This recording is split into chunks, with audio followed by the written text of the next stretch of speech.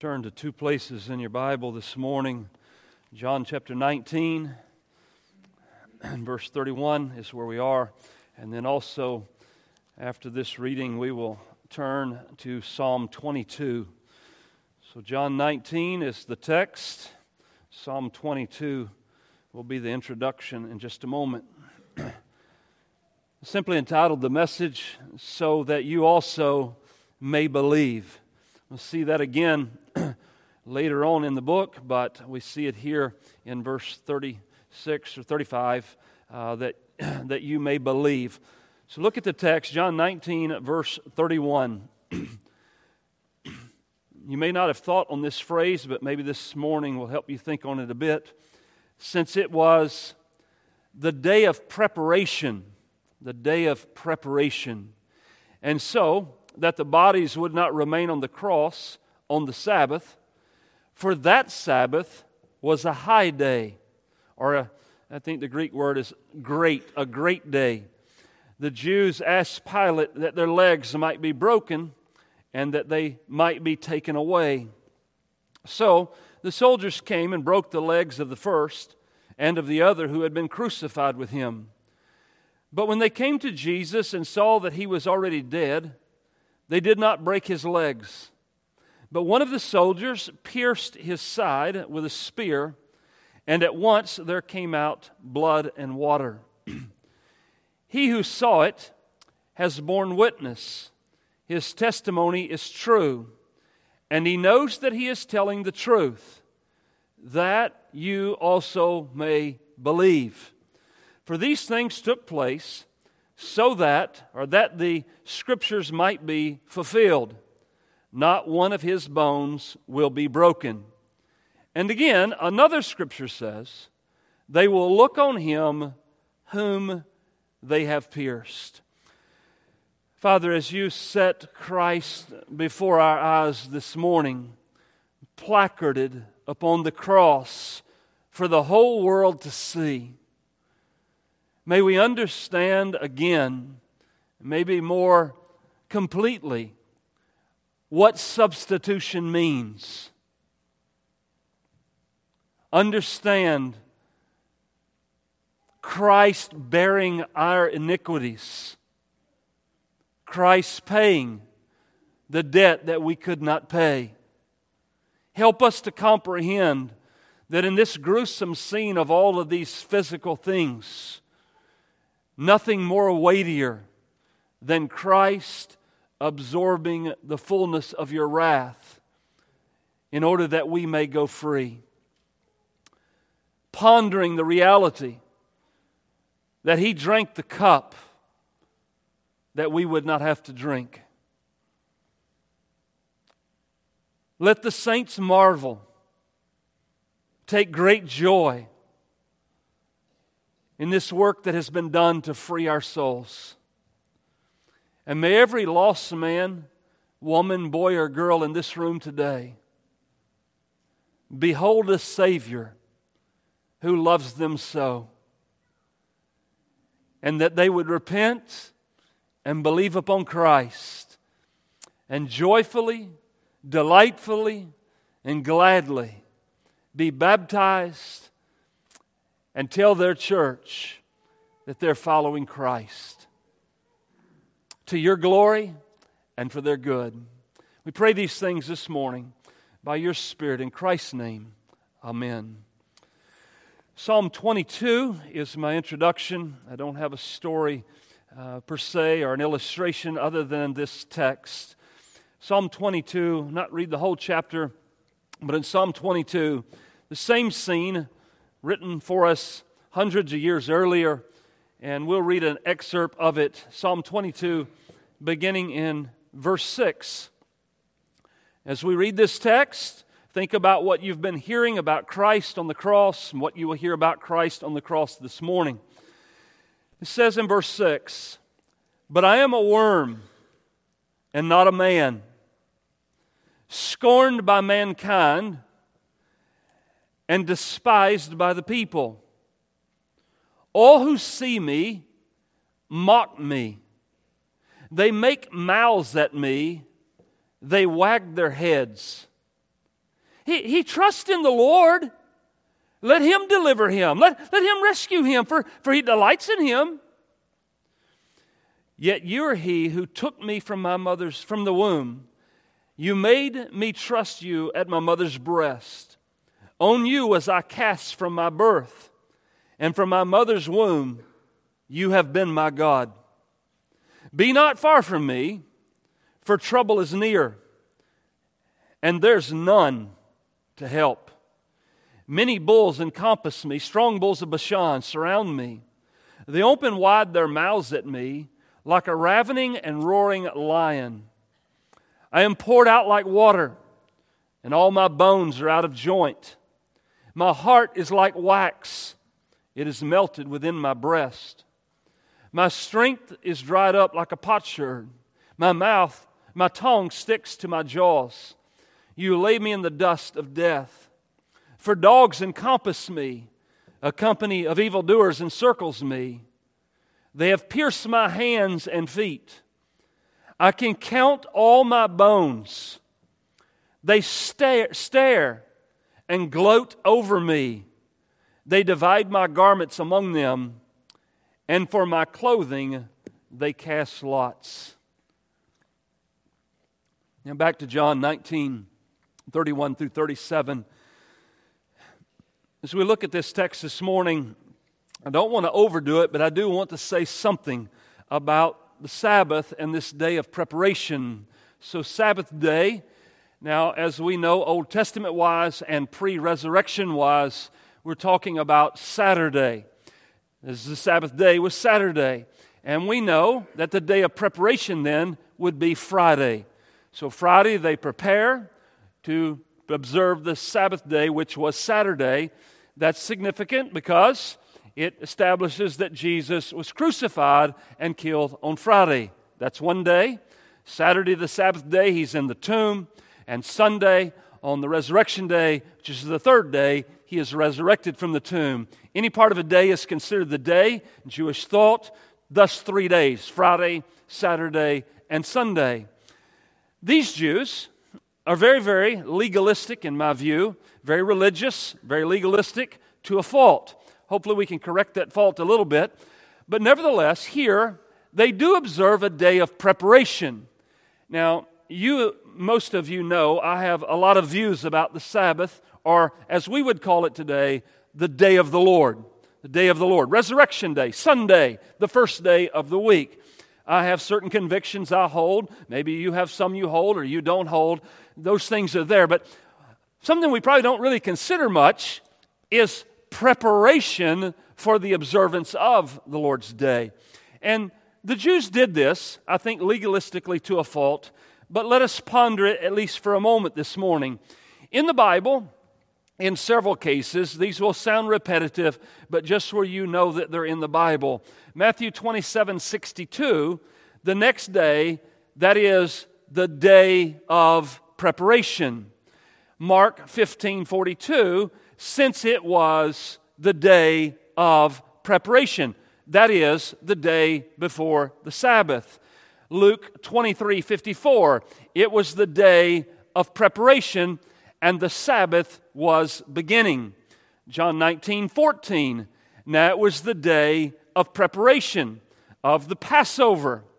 And then John 19:42, so because of the Jewish day of preparation, since the tomb was close at hand, they laid Jesus there. Let's get Him in the tomb. Let's finish this work today because tomorrow is the Sabbath. We can't be toting bodies and burying people on that day. And so they had a preparation day to get everything done before the day. Now, as you know, and we already said, Friday was this day for them. Saturday was their Sabbath day. And just a little bit of a definition. Everything, according to a Greek lexicon, everything had to be prepared before the Sabbath. Why? Under Jewish law, there's no work that's going to be permitted on the Sabbath day. Whether you agree or disagree, we'll work that out later.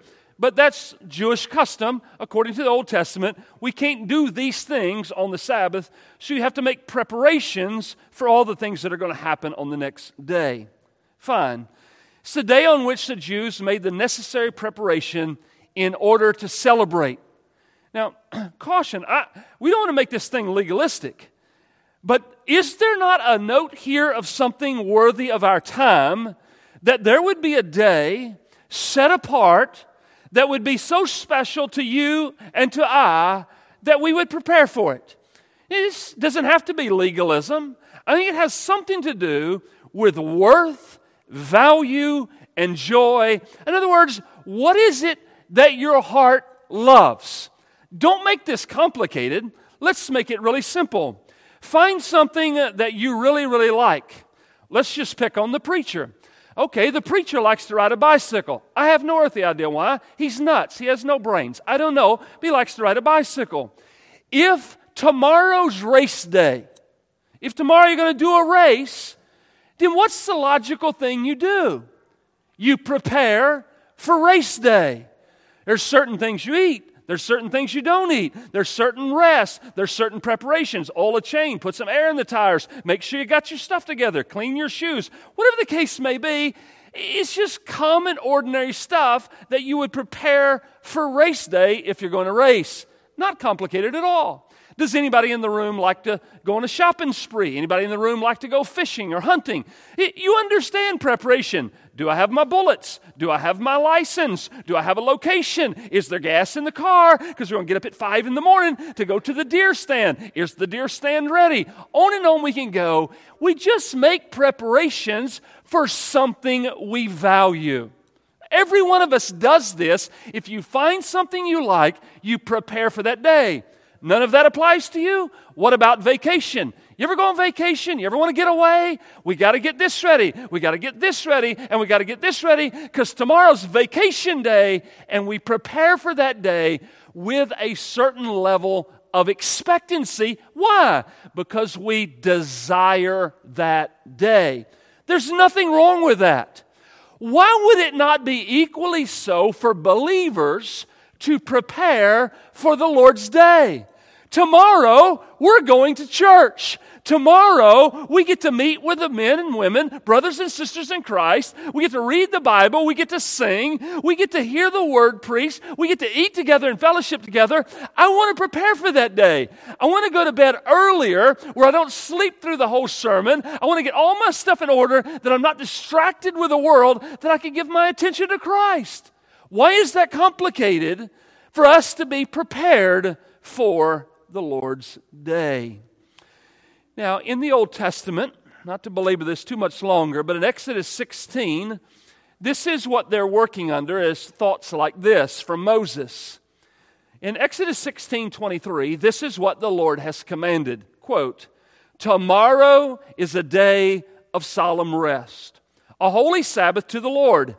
Bake what you will bake, boil what you will boil, and all that is left over lay aside to be kept till morning." So they laid it aside till morning, as Moses commanded them. It did not stink, and there were no worms in it. God preserved these things. They prepared, and they had provision for the next day. It's a great day, our text says. I think the ESV says it's a high day in verse 31. It's a very important day. It's the Sabbath of the Passover feast.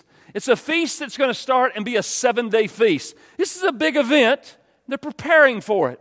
If you want it in the words of A.W. Pink says it this way: "It was on the eve of the regular weekly Sabbath and also the first day of the Feast of Unleavened Bread, from which the Jews reckoned the 7 weeks to Pentecost. The same day was also the one appointed for the presentation and offering the sheaf of new corn, according to Leviticus 23.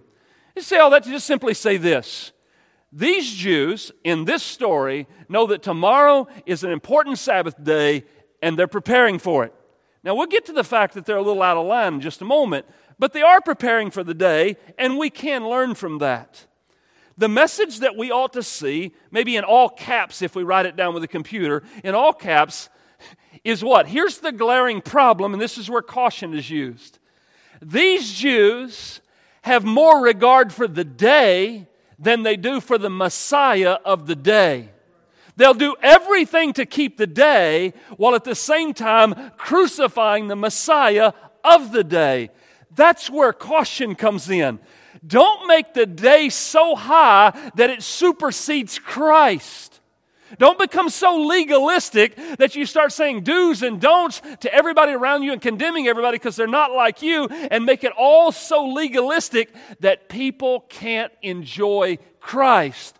May we never miss that the Lord's Day, primarily above all other things, is for you and I to enjoy Christ.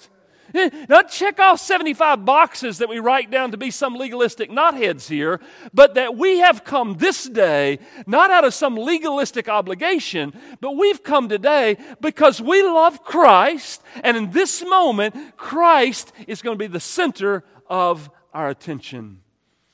Not be like the Jews, crucifying the one who is the Lord of the Sabbath. Now, whatever you may do in regards to the fourth commandment, there can be a lot of different things that you could do and not do. Just make sure, everyone in the room, examine your own heart. Don't worry about examining mine right now. Examine your own heart every week. What is your motive for the Lord's Day?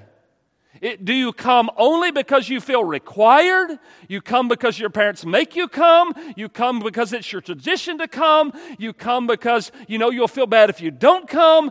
Or is there in your heart some motive that's real and genuine? You come primarily because you love Christ. That's the issue. We need to have the right motive in order to worship Christ. Now, poems take a lot of thought, and it takes a long time to process. If you want a copy of it later, I'll give it to you. But in regards to the Sabbath, this is the poem that I've written this week. And I'll try to read slow, and you can process it a little bit, but here it is. People prepare to rest, to set their minds on what is best. A day that is void of regular duty, given by God as a thing of beauty. A day to be enjoyed by all the saints, resting and worshiping without complaints. For those who refuse to give God His due, fame, fortune, self, and world they pursue. A world of stress, anxiety, weariness, and dissatisfaction. Their souls starve to death with all their fruitless action. But for those who seek to give God their best, they alone will enjoy God's rest. This rest is not given to those of legalistic familiarity, not to those, but only to those who come to worship Jesus primarily. And everyone knows the length of a day. So how can a man justify 1 hour a day? Prepare yourself for the Lord's day, but do not elevate what you do or do not do above the Lord of the day. You remember, it is the first day of the week, the Lord's Day, Acts 2:1. You're on the first day of the week. 1 Corinthians 16, bring your offerings on the first day of the week. Acts 20, Paul was breaking bread on the first day of the week. Matthew, Mark, Luke, and John, all the resurrection scene primarily emphasizes the first day of the week. If the Lord's Day is not a day of delight for your soul, ask yourself why. I mean, at least take and consider it, whatever your position may be. Why is it that coming to church is such an obligation? Why is it such an inconvenience? Why is it so difficult for you to make your way here? Why is it so difficult to set aside the world? Why is it so difficult to abstain from all the stuff that goes on out there? Why is it so hard to set apart a day to talk with your spouse and your kids and to read the Bible and to pray and to take a nap and to sing and to hear the Word of God preached? Why is that so difficult? And why is it an obligation or a tension for you? At least ask yourself, why am I not delighting that this day I'm freed from all of that and I can rest and have my soul fed good food? Why is it an obligation? Why is it difficult?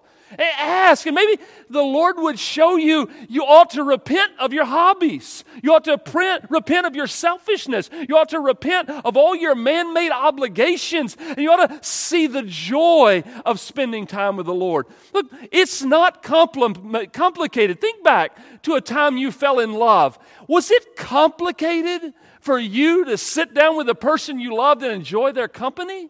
Surely you looked forward to such an event. You look forward. Back in the old day, we didn't have all this computerized junk. We had these phones that are landlines. They had a rotary dial. And when you fell in love with somebody, when the phone rang, you got happy because it might be them calling. You're like, it may be them. Love does that. Would it not be that way for the Lord's day? Do you mean today I get to go to church? Today I get to see my family? Today I get to hear the Word? Today I get to pray with others? Today I get to be with people who are not crazy, people who actually love the same Lord I love? Oh, I pray it'd be that way for you. And if it's not, ask the Lord why it's not, in order that you could find the joy in His day. He's been generous, has He not? He could have took 6 and gave you 1. He gave you 6 to do your business, and He gave 1 that you would give Him the honor that He deserves. Secondly, a sovereign design. Let's move back into this now in our text, verse 31b through 35. Look there again at the text. Right after the Sabbath was a great day, it says, "The Jews asked Pilate that their legs might be broken and that they might be taken away. So the soldiers came and broke the legs of the first and of the other who had been crucified with Him. But when they came to Jesus and they saw that He was already dead, they did not break His legs. But one of the soldiers pierced His side with a spear, and at once there came out blood and water. He who saw it has borne witness. His testimony is true, and he knows that he is telling the truth, so that you also may believe." This execution is horrific. Now, you may not know this. I was not fully aware of this. But the normal Roman practice was to leave crucified men and women on the cross till they died, and vultures would come and begin to eat the bodies. They're cruel, these Roman soldiers. They just leave them up there. That was kind of their practice. And so in this scene, providence is in the backdrop. They don't even understand providence, but providence is working here that Christ's body would be removed and placed in the tomb. But they typically just left them there, and their rotting bodies would hang there until the vultures lighted upon them, according to D.A. Carson. And you almost want to see this as an act of mercy, but I'm not so sure if it's an act of mercy or not. I can't tell, because if I'm hanging on the cross, I'm not so sure that I want my legs to be broken by these Roman soldiers. I can't pronounce the Latin term. I'm sure that I'm not even close, but it's crurifragium. That's my best shot at it. But what does crurifragium mean? It's done by the smashing of the legs with an iron mallet. So you're on the cross, and you have to pull yourself up or push with your legs a little bit to get air. And you take this iron mallet and just bash their legs and break the bones until they can't push up no more, and it speeds up death. And so in one sense, it's merciful because you finally go ahead and die, but you got to go through the process of having your legs smashed with an iron mallet in order to get the relief. I'm not sure if anything in this whole thing's good, but this is the order that is to be done. The Jews ask, and they come and they break the legs of the first. They break the legs of the second. Was there 2 different sets doing the breaking? Was it the same set? I have no idea. We just know they skipped the guy in the middle. They break the legs of the one on the right and upon the left. And you know this from history, but Deuteronomy 21, a man is not to be left on a tree all night. And so Cursed is everyone who's hung up on a tree. I can't figure out these Jews. I know they don't like Christ. I know they're very infuriated that there's a sign in 3 languages making an announcement to the whole world that this is the King of the Jews. And I'm to the point like, these people hate the sign. It's like, I don't want anybody making an absolute claim that I'm opposed to. And Pilate's put it up here on this sign to mock us. And it's like almost like, I don't think they're trying to relieve Christ. I think they're tired of the sign and they're tired of Christ. So get him down, get the sign down, and we'll convince the whole world that this man was cursed by God and he's an enemy of the cross and a blasphemer. So that's what they do. They set out to get him off that cross. If he's off the cross, the sign is gone, we put him in the tomb, and now we can be rid of him. This is their position, these Jews, these religious Jews. Now, there's a little side note in here. I must say something about this, because this is a problem in American Christianity. Maybe not intentionally, in the world of Christianity, evangelicalism. But it's almost as if the gospel's so watered down in our country that for you to receive Jesus makes your life easier. Receive your Jesus and your life will get better. Or the sense of put a little fish on your business card and your business will increase if you're a Christian businessman. Right? So it's almost like come to Jesus and your marriage will get better. Come to Jesus and your job will get better. Come to Jesus and your pay will get better. Maybe not intentionally, but some people have thought this. And you know what they do? They come and they feel or receive that type of message, and when it doesn't work, they throw Jesus away and they say, I've been there, I've done that, I tried that, and it did not work, and so I'm going to do my own thing. Where did we ever get the idea that receiving Jesus would make life easier here? Now, receiving Jesus certainly delivers you from hell and gives you entrance into heaven, and you're clothed in His righteousness, and all of that is better, but that doesn't mean it's going to be better here. Actually, it might mean that things will get worse. You say, well, how are you saying all that from this text? I'm saying it because there's a man beside Jesus who believed on Christ. He is told by Christ that today you will be with me in paradise, but he still gets his legs broke. He still has to suffer on the cross and have his legs broke before the world and die. Just because you receive Christ doesn't mean you get the red carpet treatment and everything works. Christianity is still a narrow road. It's still difficult. Why? Why is it? We live in a fallen world. We live amongst sinners. We live amongst people who hate God. How in the world is it going to be easy? That's why we have the Spirit of God who enables us and strengthens us to endure through the difficulty until we get home.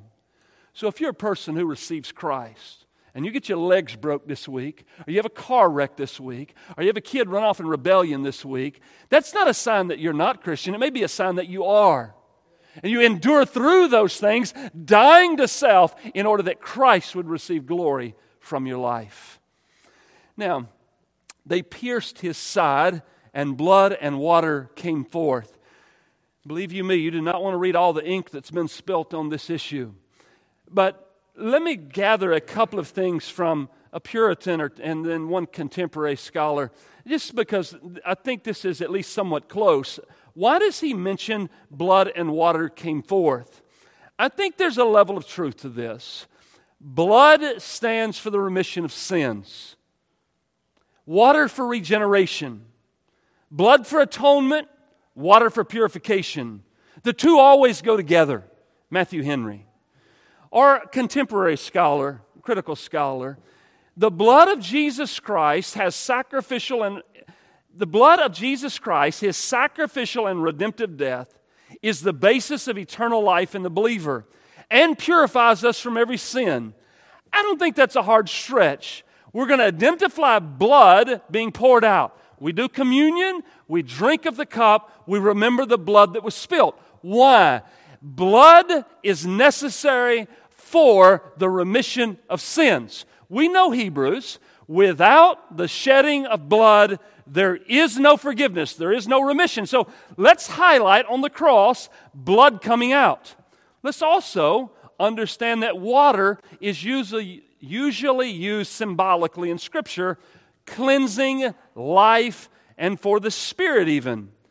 All of these things are necessary, and John highlights them on the death of Christ when the spear goes through his side. Blood and water, these things are significant in Old Testament literature, and they're significant in the application for our Christianity for remission and cleansing before the Lord. I'm okay with that. And then 1 Corinthians 6:11, it reminds us something like this. He says, such were some of you, but you were washed. You're washed. You were sanctified. You're justified. Those terminologies seem very parallel to blood and water. But let's go a little further. Examine. Why does John record the piercing and pouring forth of blood and water? He's the only one who does. Why does he do so? Now, out of the 15,000 different thoughts that are out there, let me at least narrow it down to one or two maybe. It's very highly probable the docetics are already on the scene. Now, you don't know about docetism perhaps, or the docetics, but they're there, and their problem is they don't believe Christ is truly a man. They don't believe he's truly human. They espouse that he only seemed to take on human form. They didn't believe Jesus really died. They think he only appeared to die. That's the docetic view. So here's a group coming against the church saying, well, he didn't really die. And here's John standing there at the scene as an eyewitness, and he says, I saw blood come out. I saw water come out. That don't happen with somebody who appears human. It certainly don't happen to a ghost. Blood and water only come out of human flesh. I think he's specifically saying that to put a squelch on this docetic movement, and he takes it up again in 1 John. But you say, who in the world would believe something this crazy? Well, the Muslims would. Islam still holds the same understanding. In the Quran, in Surah chapter 4, quote, it says, they did not kill him, neither did they crucify him, it only seemed to be so. Islam's position in their own book. Do you know that according to F.F. Bruce, a commentator, Muhammad, his knowledge of Christianity was mediated through the docetic movement. That's why it says that in the Quran. So Islam at large is still holding this same position that Christ did not truly die physically on the cross. That exempts them from heaven. It exempts them from a saving relationship with Christ. We understand this. John is writing these things intentionally to put before you God in human flesh, dying a real death on a real cross, shedding real blood, spilling real water, in order that those who believe can be cleansed of all of their sin and have the righteousness of Christ imputed to them. It's a glorious work. But I'll give you even more than that. Those are just some thoughts for sure that are there. But I think here that John is making a theological statement. Making a theological statement. You say, well, what's the theological statement? Well, I found it in the prologue. The prologue at the beginning of this book. And this is what he says in the beginning of the book. And the Word, the Lord Jesus, became flesh. And he dwelt among us. And he says, and we beheld his glory. The glory as of the only Father, begotten of God. That's the prologue. That's the introduction. When you have a prologue like that, you better have an epilogue. Prologue, epilogue. Here's the Word made flesh. We beheld His glory. Here's the epilogue. Father, I have glorified you at the climax of the cross. All glory to God. And John standing at the foot of the cross, having written back here in John 1, he goes, now here's the glory.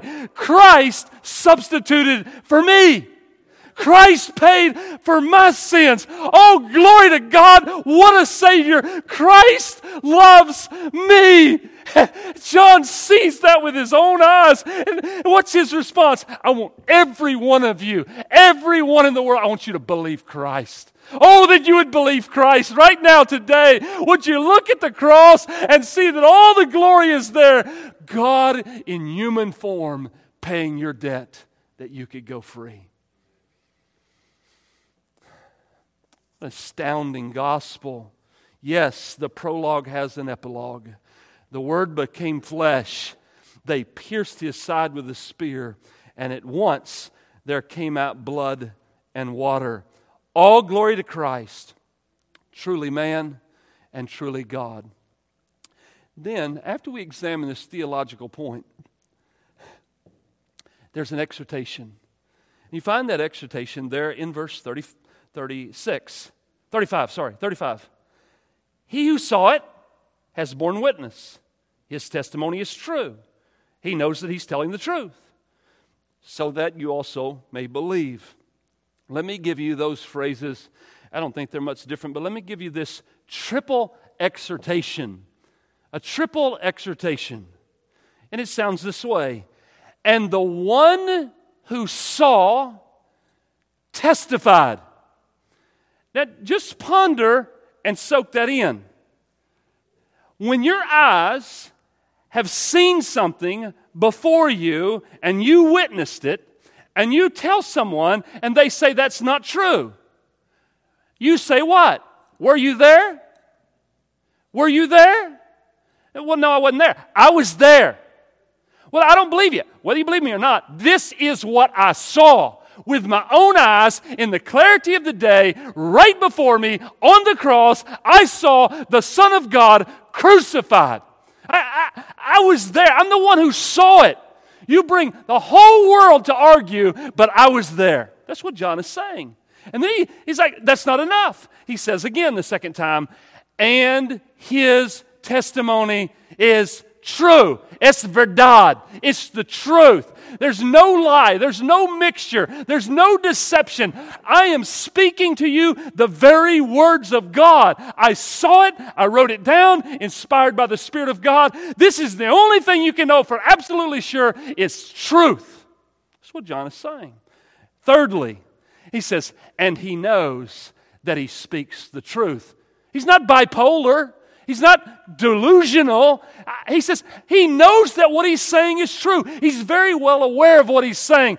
Upon his testimony is the epitome of the gospel for all of eternity, laid out for the whole world. He does not make a mistake. And no one has ever been able to say with truth that John has lied in any form. It's true.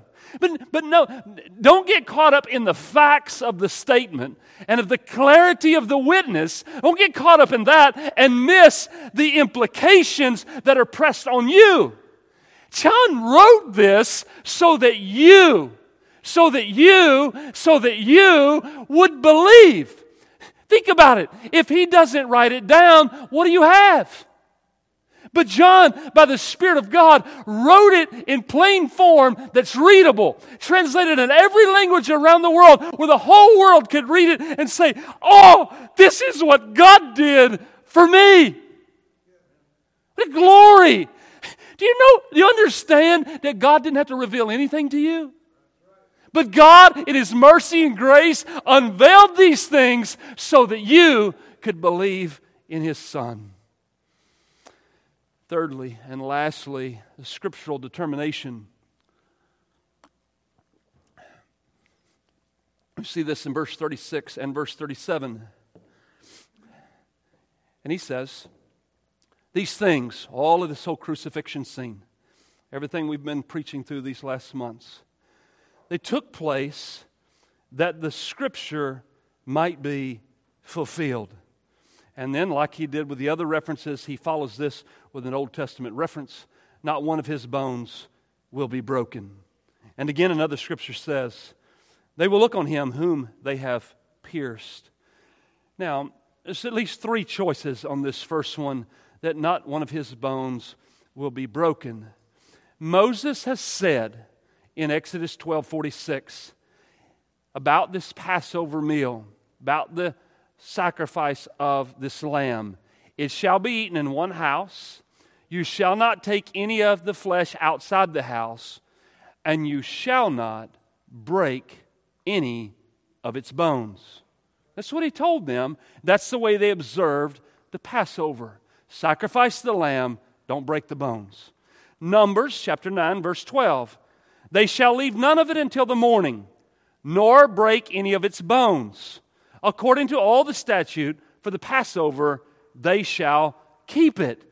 Here they are, with the Paschal lamb, with the lamb that God has provided, right before the Passover. It's going to be sacrificed, but we are not going to break its bones. Even though they said, can we break the bones to kill? It's not going to happen because divine providence has set parameters upon this scene. I love what Pink says.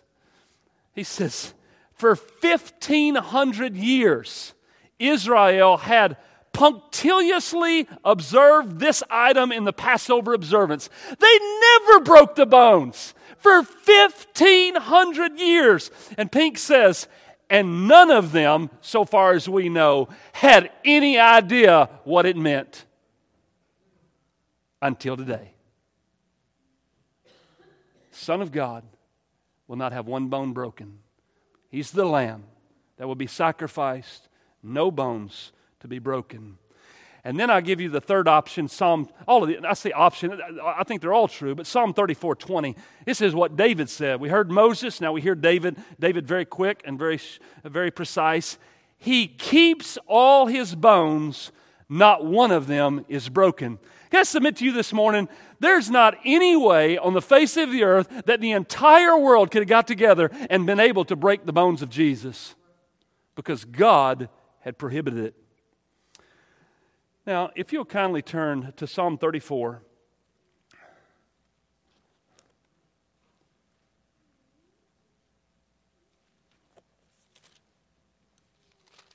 It's another glorious thing about crock pots.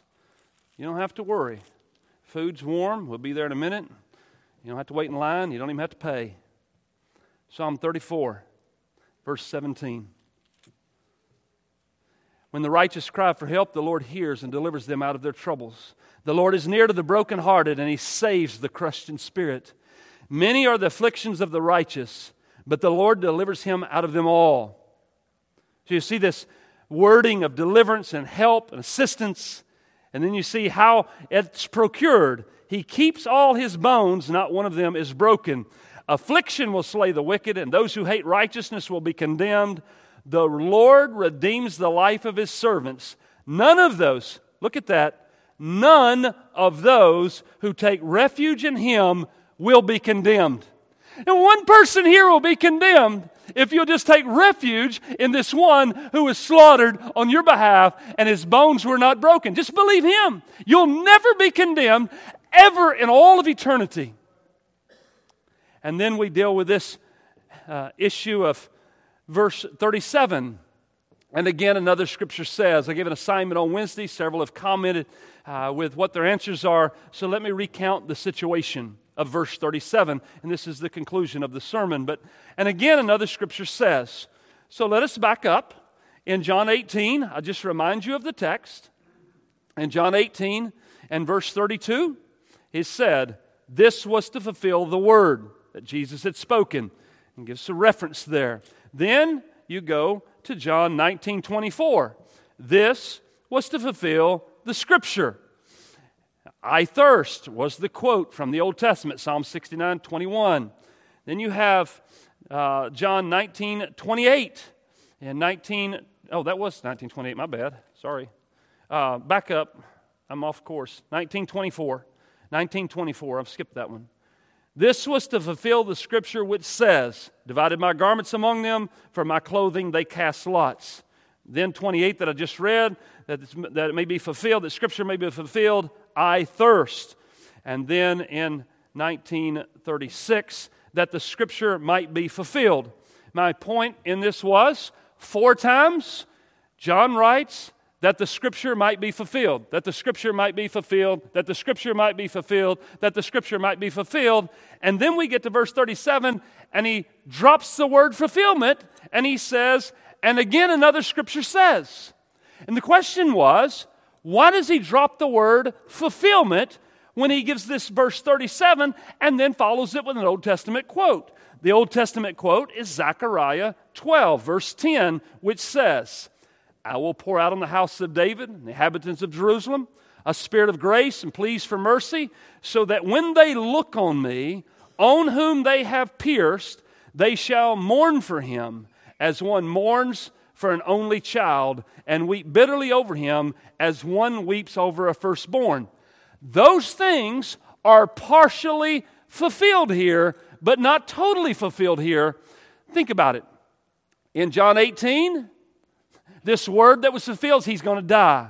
In John 19, that second one we looked at, that they're going to divide his garments. The third one, I thirst. The fourth one is that not one of his bones will be broken. All four of those are fulfilled. There's nothing else you can do with them. There's nothing else that can be added. But when you get to verse 37, and he says, again, another Scripture says, he says this because it's not completely fulfilled as of yet. There's coming a day that it will be fulfilled. John writes this. John also writes another book, does he not? He writes a book called Revelation. And you turn to Revelation and you look at chapter 1 and verse 7, and it says this. John says this later. Behold, he is coming with the clouds, and every eye will see him. That day's out here, and it's coming. Every eye's going to see him, and he says this, even those who pierced him. And all the tribes of the earth are going to wail on account of him. And then he says, even so, amen. These other four have been fulfilled. This fifth one is coming on a future day when every eye will behold him who was pierced for our transgressions. And on that day, every person who rejected the gospel is going to wail because of their foolishness. But all of the saints who have embraced him by faith are going to rejoice and say, Maranatha, my groom has come, and today I will be in the presence of my Lord. Is that day a day you're hastening and waiting for, or a day you're trying to ignore, or a day you're trying to repulse out of your mind? The perfections of God in writing these Scriptures hundreds of years in advance ought to cause you to believe. God spoke exactly what would happen in advance because he knows the end from the beginning. And one day when Christ returns, I pray your view of him would be one of delight and joy and great love. Two very quick responses in conclusion. How should you, who are lost, respond to this truth? You say, who's lost? Those who will not repent, those who will not believe, and those who will not be baptized. You're lost. How do you respond? Look, I'm just a preacher, which in the eyes of the world doesn't amount to much. All I can do is communicate to you the truth of what the text says and trust that you will have to respond and do something with what God has said. And so God is saying through the preacher this morning, this message, and he's saying, how do you respond to this truth? Let me just give it to you in the words of Christ. This is what Jesus said. He says, Jesus came into Galilee, and he was proclaiming the gospel of God. This is what he said. The time is fulfilled. The kingdom of God is at hand. Repent and believe the gospel. Right now. That's what Jesus preached. That's your response. Repent and believe today. There's many Christians in the room. How should we respond to this truth? Let me give it to you from the Apostle Paul in Colossians 3:16. Paul says it this way. This is what we should do. Let the word of Christ dwell in you richly. May it dwell in you richly. May it be profitable to you. May your soul be well fed. teaching, admonishing one another in all wisdom, singing psalms and hymns and spiritual songs with thankfulness in your hearts to God. May this glorious truth of the substitution of Christ dwell in your hearts richly. May it consume your mind today. And may you be caught up in your love for the Lord Jesus Christ. May you glory in Him this day. Let us pray as Brother Jeff closes us in song. Father in heaven, thank you so much for Christ. Thank you for His excellent, perfect, beautiful substitution. Thank you for John writing these things down as an eyewitness so that we may believe, that we may know Christ, that our souls may be satisfied, that we may be gloriously filled with everything we need for this life and the life to come. Lord, may we joy in your day, the Lord's day. May we glory in you for all that you've done.